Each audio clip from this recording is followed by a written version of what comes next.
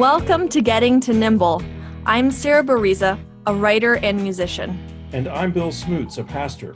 Join us on the first and third Tuesdays as we explore how to survive and thrive in the 21st century.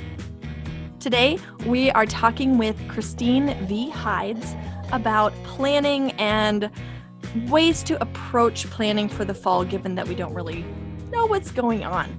But first, a brief introduction. I'm Sarah, and I have been a church musician all over the denominational spectrum, mainline, evangelical, Catholic, and I also write. I'm currently working on a book for people in pastoral ministry.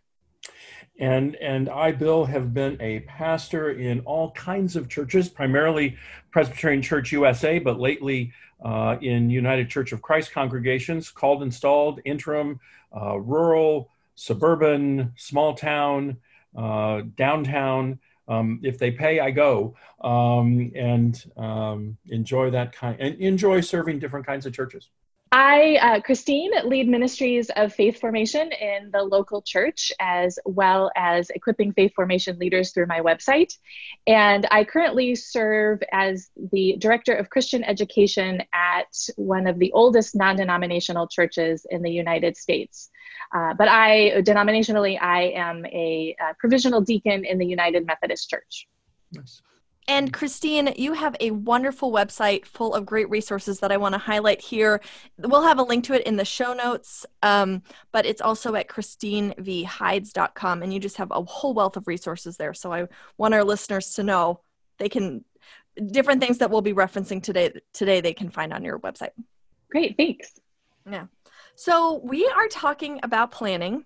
And we're recording this in July, just a few days before this podcast episode will go live. And so, of course, we, like everyone else, we don't know what September is going to look like. We don't know what October is going to look like. We certainly don't know what Christmas is going to look like, right? We don't know what this week is going to look like. I know, right? I'm watching numbers going, and I'm just like, oh, St. Louis, put on your mask. Yeah. But at the same time, we do have to make some sort of plans. We have to think about where are we steering the ship in the midst of a storm that we don't see the end of. And Christine, you have written a lot and thought a lot about our motivations here and thought a lot about curiosity. Yeah, I think that I started thinking about curiosity, maybe from two different places that converged. So one was during the shelter at home time, I have been doing a lot of walking and listening to podcasts. It's sort of what is keeping me sane. And Brené Brown has been one of those podcasts and people that I've been listening to a lot of. And she talks about curiosity as an emotion. And from what I understand, curiosity is an emotion, and also it's a place from which we can sort of begin to think about things from a non-judgmental place. We can just say, oh, I noticed that. I'm curious about that. We don't have to decide whether it's bad or good or whether it's threatening or exciting. We can just note it as being curious. Like, I want to learn more about that. And so that's been a place for me to start thinking about just being curious about what is happening in ministry, what is happening in church, and sort of what's happening in the lives of families that I'm in ministry with. It's just really listening to the variety of experiences that people are having, what is challenging, but then also what are they finding that has been kind of helpful and meaningful, perhaps more family time around the table in ways that they didn't have. But the lack of personal connection and interaction is really challenging for families right now. We know that, and it will continue to be so for a while. And the big unknown is for fall is what online learning will look like. And so I'm right now very curious about how families are feeling about fall and the potential of going back to school, and then how that plays into ministry in church. Yeah, we had our first in sanctuary worship service yesterday morning, and the congregation I serve is 900 on paper, probably about 700 now because they've been fighting. And what we had to say that because you're an interim. Yes, yes. What we had to put together was a service that was stripped of anything meaningful. And by that, I mean fellowship time in the narthex as you're coming in, or coffee and a donut afterwards, or passing the peace, or any of those connective pieces. And what we found is that out of that large congregation, you had to sign up too. You had to sign up online or call in. 44 people chose to sign up to be part of this worship experience. And I think it was both because we stripped all the fun out of it, but it was also because they're not ready to be back yet. They're concerned, they're nervous. And so to your point, Christine, I think we've really got to push ourselves to say, okay, then what does ministry look like when people are saying, no, we're not coming back? I've had people say, I'll see you when there's a vaccine. Or keep the online presence because that's how I'm going to worship for a while. My 89-year-old dad says it's a lot easier to click a button and fast forward through the stuff I don't want to listen to than to get up and get dressed and go to church. So, Bill, was he talking about your sermon? Is that what you're talking about? He could have been probably, but luckily he goes to another church, so this wasn't directly about me. Yeah, and I think that yes, we are hearing that kind of same thing about worship. What's tricky about ministry with children and families is that children, especially young children, are so wired to be hands-on and have experiential learning. And they just spent their entire spring doing online learning, which, God bless the teachers, they did their very best in a crisis situation. They made a quick pivot. But we know that wasn't ideal. And had they had more time to plan, it would have looked different. But our children and families are, at least people I'm talking to, are pretty wary of technology and the ability to create connection and community and a worshipful experience online. And that's hard. And so one of those things that I'm curious about is, what can we do to make online spaces as experiential and as community-centered as we can, so that it will never be the same as in-person worship. But in-person worship isn't going to look the same for a long time to come. Mm-hmm. We've been thinking a lot about whenever we are in person, what can we do for families, given that we aren't going to have childcare, we aren't going to have Sunday school, we aren't going to have all the things that we would normally have for families just aren't, even when we are back in person, don't seem that likely to be possible. So what I'm hearing here, and I think that we should head towards, is thinking about, okay, so we're going to eventually talk about, like, here's how we're planning, with the capital P planning, but there's so much work that we do beforehand, or thinking that we do, prayerful consideration that we have ahead of time that's really rooted in our values. It's rooted in the purposes that we see for the ministries that we lead. And for the three of us, I think that looks pretty different. We're each of us leading really different parts of congregations. And so we have different accountability structures, different means by which we can, decide whether to implement something or not.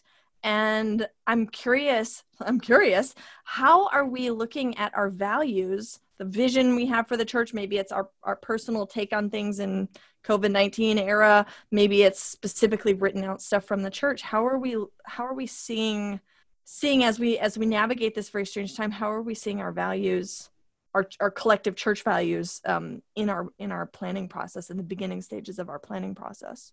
Yeah, I'm fortunate. I began at the church I served 2 years ago, and that church was already undergoing sort of a strategic planning process for children and family ministry, and my hire was part of that strategic plan. And so we've been able to, kind of use that strategic plan as our guide. So the first thing that, when we shut down for COVID-19, the first thing that we did was review our strategic plan, which fortunately listed sort of our purpose, our mission, and our values. So that was really important and allowed us at the beginning of COVID-19 to say, the most important thing that we want to do right now is to listen to families and to meet them where they are and to create as hands-on and experiential experience as we can. So we know we can't do everything, but those are the things that we're going to focus on, is relationships and experiences. And so that was really helpful. But I've served churches where they don't have that kind of why statement or purpose statement fleshed out. But what I found is that really there's a very common in church. So in my denomination, our mission statement is to make disciples for the transformation of the world. That's really what faith formation ministry at its heart is about, is discipleship. And you might say that in different ways, but that's really what we're doing. So I found being grounded in our why really helps us to, move through a crisis, but also think about the unknowns ahead. And I can say I'm jealous of that because a lot of my service, particularly in recent years, leadership boards are interested in solving the crisis du jour, but not at understanding why they're trying to solve that or to what purposes they're trying to solve that. And as I've looked around at other congregations that have done a nice job of defining core values, vision, mission, those important statements of who we are, they seem so much more strongly placed to pivot when they need to, and to be clear on what is part of our ministry and what is not part of our ministry. And so I wholeheartedly agree that the value of those kinds of statement documents and the thinking process that goes into them is huge. And this crisis time is showing how much those kinds of statements and pieces of thought are needed. Yeah, absolutely. I feel that I'm also in a place where I'm not necessarily unmoored, but I have a lot of autonomy to decide what something looks like. So I'm not in a place, I'm a minister of music, and I'm not in a place where I am, deciding, are we going to have congregational singing? Are we going to have X, Y, or Z? That's not part of my job. Other people are making those decisions. Thankfully, they are excellent medical professionals. Great. That's all on them. But in terms of the, here's what our music online or whatever looks like, that really comes down to me thinking about what are the values here? What are the motivations here? What's the purpose of this music?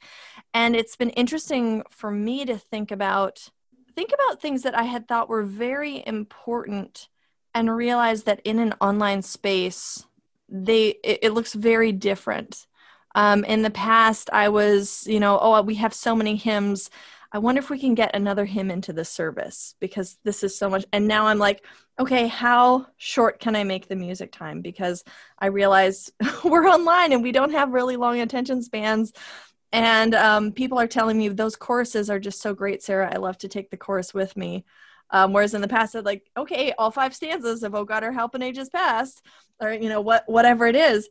Mm-hmm. And I'm having to really come back to how I personally interpret the values and the purposes of the ministry program that I'm leading, because at the end of the day, it really kind of comes down to what I'm deciding on that, which on one hand, great, because I can implement things really quickly. I can pivot. I can make all these changes. On the other hand, I don't have as much of a connective structure to be in conversation with, it seems. Mm-hmm. Mm-hmm. Yeah. That's one of the challenges of COVID-19 is that our communication channels are disrupted, I think. That is that's a really hard challenge. Mm-hmm. I think even when we have these intentional places for conversation, we have our staff meetings via Zoom or whatever, it's not the same as, me going and bothering people in the office and being like, hey, what do you think of this idea? Okay, great. I'm going to leave now. Hey, what do you think? Just bouncing ideas off of people. And I really miss that. I miss that too. That in-person interaction, just, what happens around the coffee maker is really valuable time to talk about ministry and fresh ideas. I think it's just such a tricky, some people have called it a liminal space. I can go with that. Mm-hmm. I'm curious about what to name. It's a liminal space. Liminal's a good word for this. Right. Bill, I wanted to go back to something you said. I wonder about what are the challenges or obstacles that we have when we think about having congregations name their purpose or their values. one challenge that I see is that we are sort of hardwired to tackle technical challenges. Those are our comfort zones, right? Like, give me the expert opinion, and then I will just go do that thing, and I will have the answer. And is it Ron Heifetz wrote Adaptive Leadership, and it really talks about the difference between adaptive challenges and technical challenges. And we are in the middle of the biggest adaptive challenge that I can remember in terms of COVID-19. Like, just everything is disrupted. Communication channels, the way we do ministry, our ability to gather, all of that. And that's not our comfort zone. And so it's a real challenge to tackle those, like the big shifts that have to happen when everything has been disrupted, and to center ourselves and our values. I couldn't agree more. And I think from my perspective, what I would add to that is I really see the challenge, at least in part, as a spiritual challenge, because in the church, we're invited to listen to and be led by the Holy Spirit. And that's just too touchy-feely amorphous for a lot of church leaders. And they're not willing, that's the wrong word, maybe not capable of sitting and listening and saying, where is the Spirit guiding us? And I think that's kind of the deeper base foundation that is required if we're really going to get to purposes and priorities and values, is where is the Spirit guiding us? Where are we grounded as disciples of Jesus and as people of faith?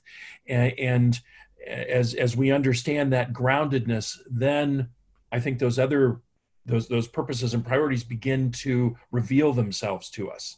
And that's harder work. It's longer work. It's not so tangible work.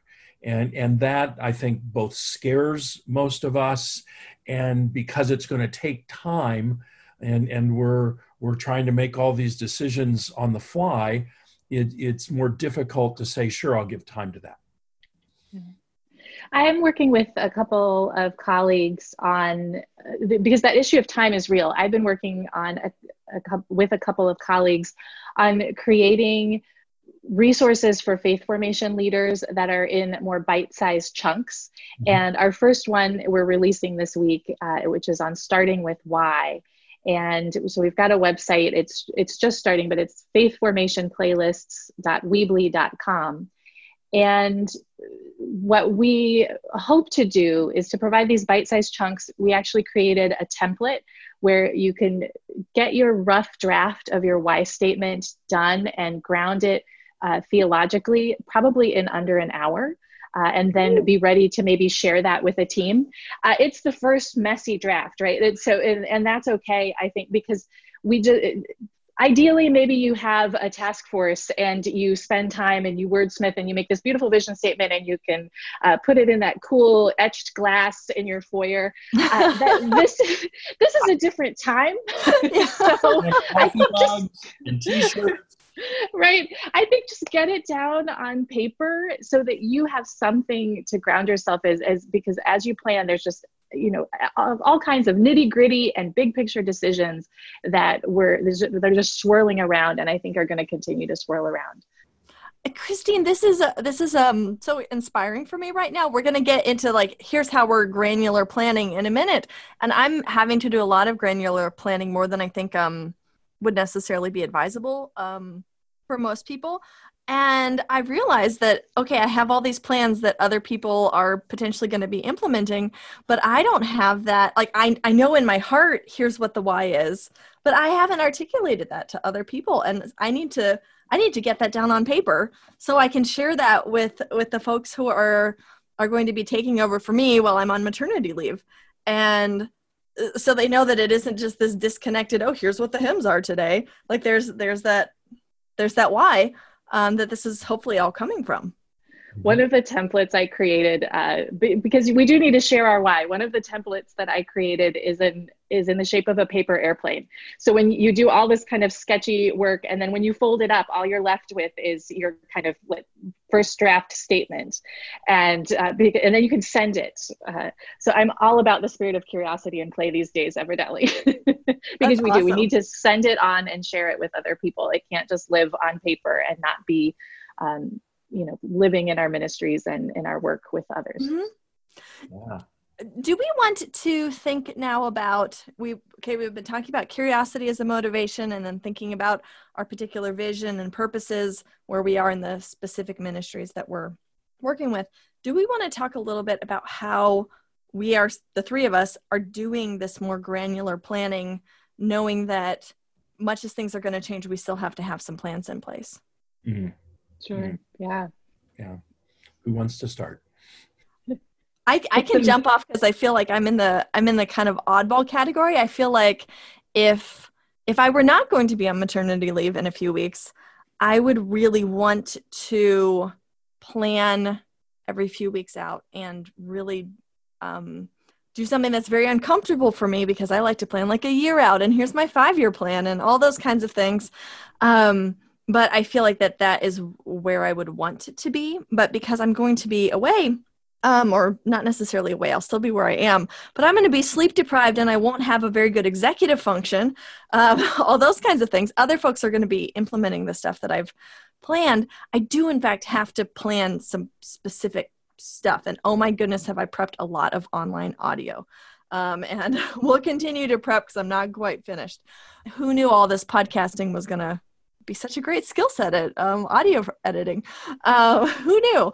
And what I have started with is using a flowchart, because at my initial feeling a few weeks ago when I was like, I've got to plan something, was kind of this panic of like, there are so many options.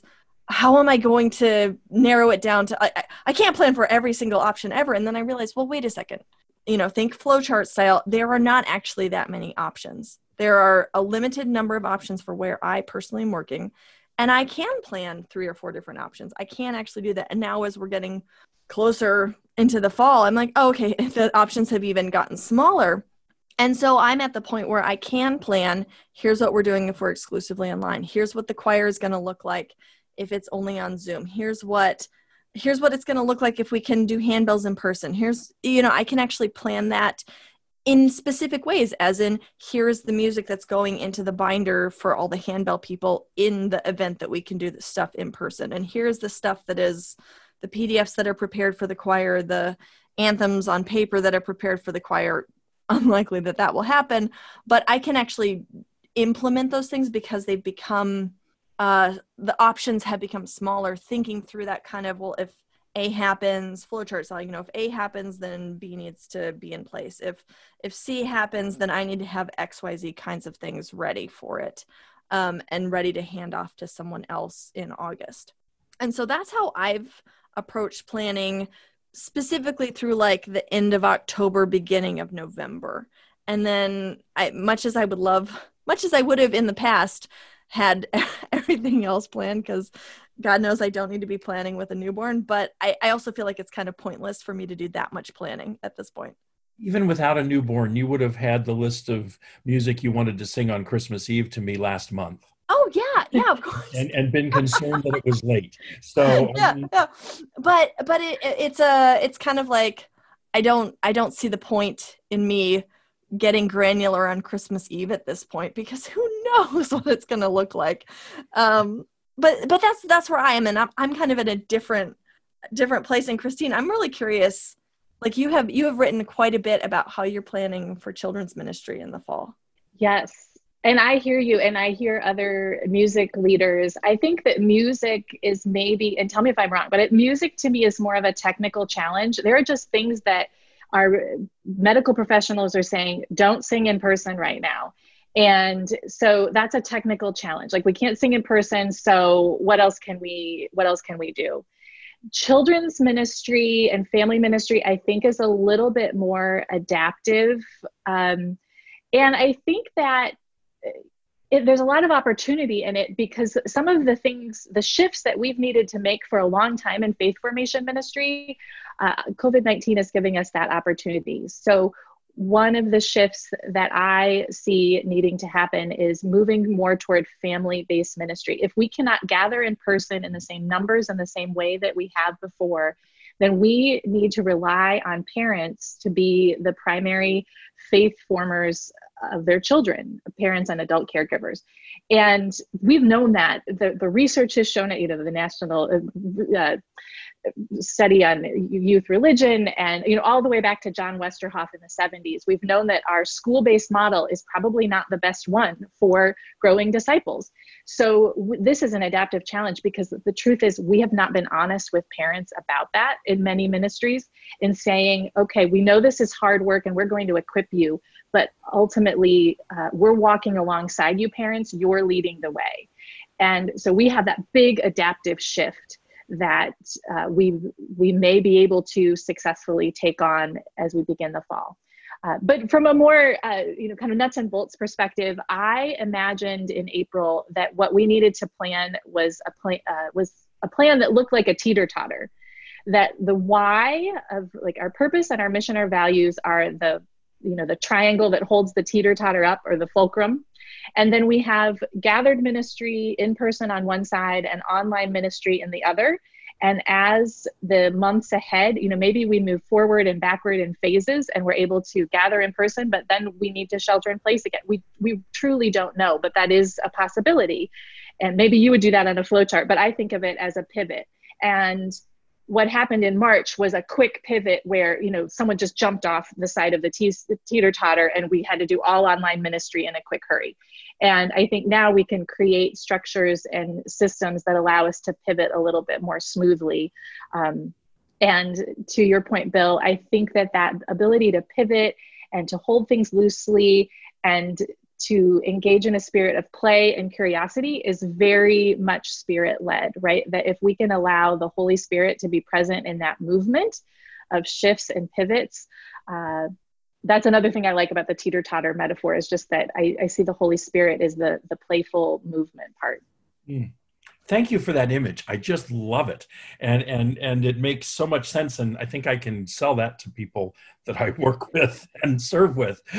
So thank you. I appreciate that. I'm looking at the same kinds of things. I'm supposed to sit down with the associate pastor and the educator on Wednesday and start thinking about Advent and Christmas. And we're really behind the gun on that. And it's just there's been this approach of, okay, we're crisis planning, but we know everything will be normal in the fall. So we'll just go on like we do in normal fall, and we can't. And so I appreciate the conversation about needing to be prepared on multiple levels, but the why as the fulcrum upon which everything is built. Just thank you. That's a great image and makes a lot of sense. And the other thing I'm finding myself thinking is, I don't know that there's much value in me trying to have this kind of conversation with my leadership board right now, not because it's unimportant, but because I just don't think they're there. Whereas in a staff where we're having to plan programmatically, whatever that means, that's where I need to start that conversation. And then I think maybe back into the leadership conversation of, here's what staff's been doing. And I think this might be a useful model or image for you all to think about moving forward, because there are different levels of decision making, not one better, not one worse. They're just different levels. But the staff has the more immediate, what are we going to do on that first Sunday in September after Labor Day, when we normally have a picnic? Yeah, when I think we have ice cream. I don't think we do the food where I am now, but yeah, when we normally do something like that and everybody's together, and we've already been answering questions about that with our coronavirus task force, saying, yeah, we're not going to scoop ice cream out of a tub. We're not going to have a table full of toppings that everybody's handling. You can go get a cup of something and people can have a little wooden spoon and they peel the top off themselves. They eat it and throw it all away. Oh, and by the way, hand it to them with a gloved hand. That's the kind of transition. And who knows if we're even going to be able to do that much with the way numbers are spiking of late. So yeah, don't order your ice cream yet.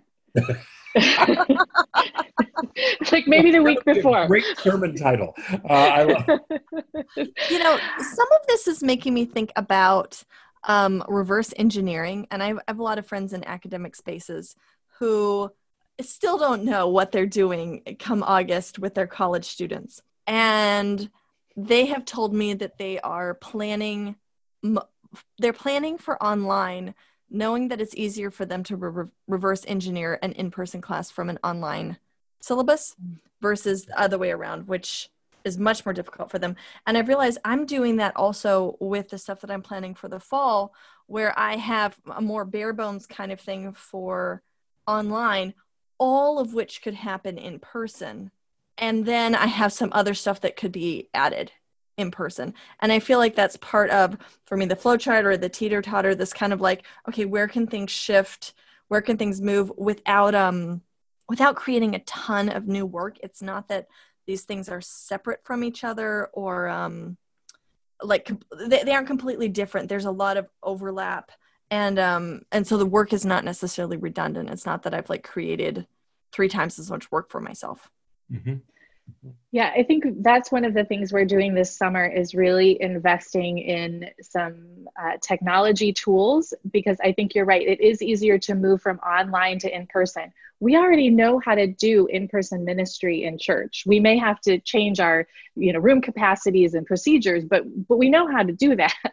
And we most of us are not as skilled at doing online sort of, discipleship formation classes. So, back to our earlier conversation in the beginning, what are we curious about? What are we noticing? I think there's when you're being curious and when you're noticing what's happening in your community, to write down the list, a list of things that you're noticing, and then begin to pull out different themes that you might be noticing, right? So one of the things that we've noticed is that our parents are zoomed out, our families are zoomed out. So if we're going to do online ministry, we need to address that problem, or we're not going to reach families in the fall.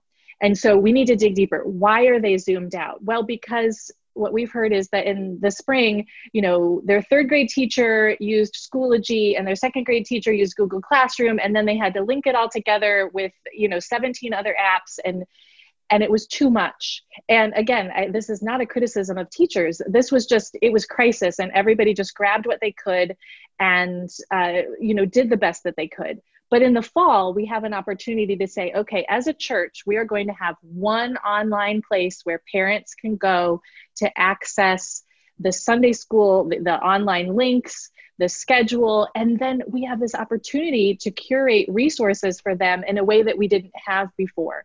So, we send out a weekly newsletter and we include a lot of prayer resources. Well, let's take those top 10 prayer resources and put them in this online space so that parents can access them 24/7.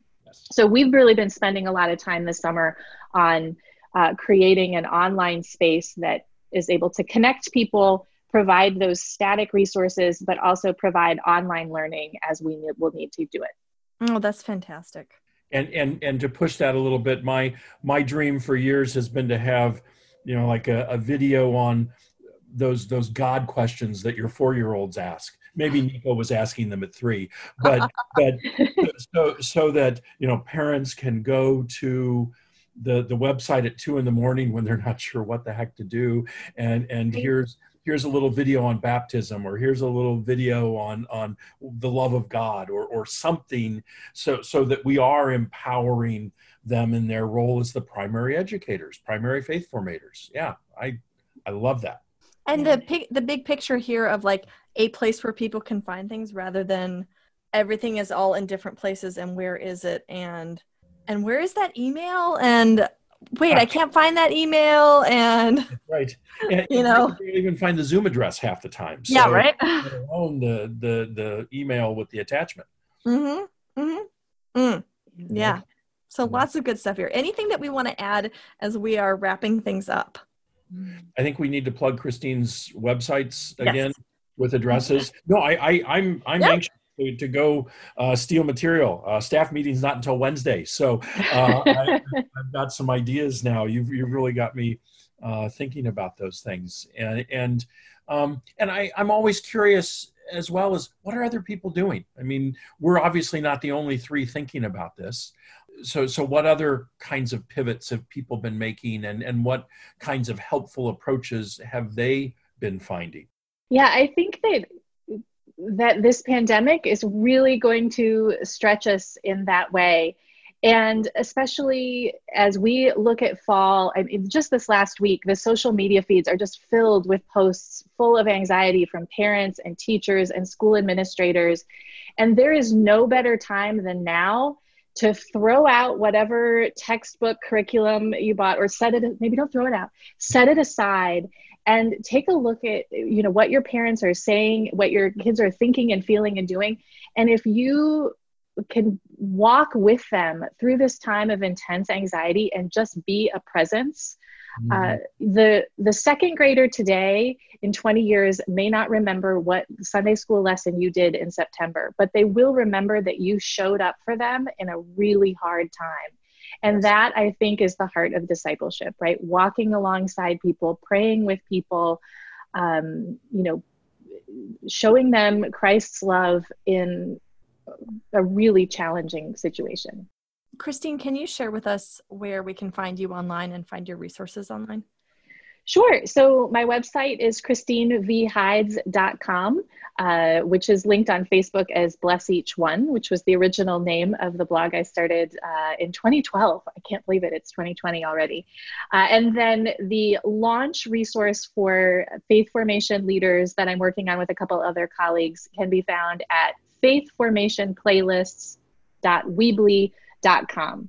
And I am just so grateful to be able to share those with you and be a part of this conversation. Thank you both so much. And if you as a listener are looking in the notes for this podcast, like on your podcast player, you can also just click on the show notes, sarah-bariza.com, and that will take you to the links for all of these so you can find Christine's resources. Thank you for joining us. This has been lovely to talk with you. I am so grateful to be here. Thank you so much for this conversation. Thank you so much. It's good to get to know you, and I hope there'll be more conversations in the future. That's it for this week's installment of Getting to Nimble. Look for new episodes on the first and third Tuesdays of the month. You can find show notes at Sarah with an H Bariza, BEREZA.com. And if you're enjoying the show, please share it with your ministry friends and review the show wherever you listen to podcasts. I'm Bill Smoots. And I'm Sarah Bariza. Until next time, keep it nimble, but keep it legal.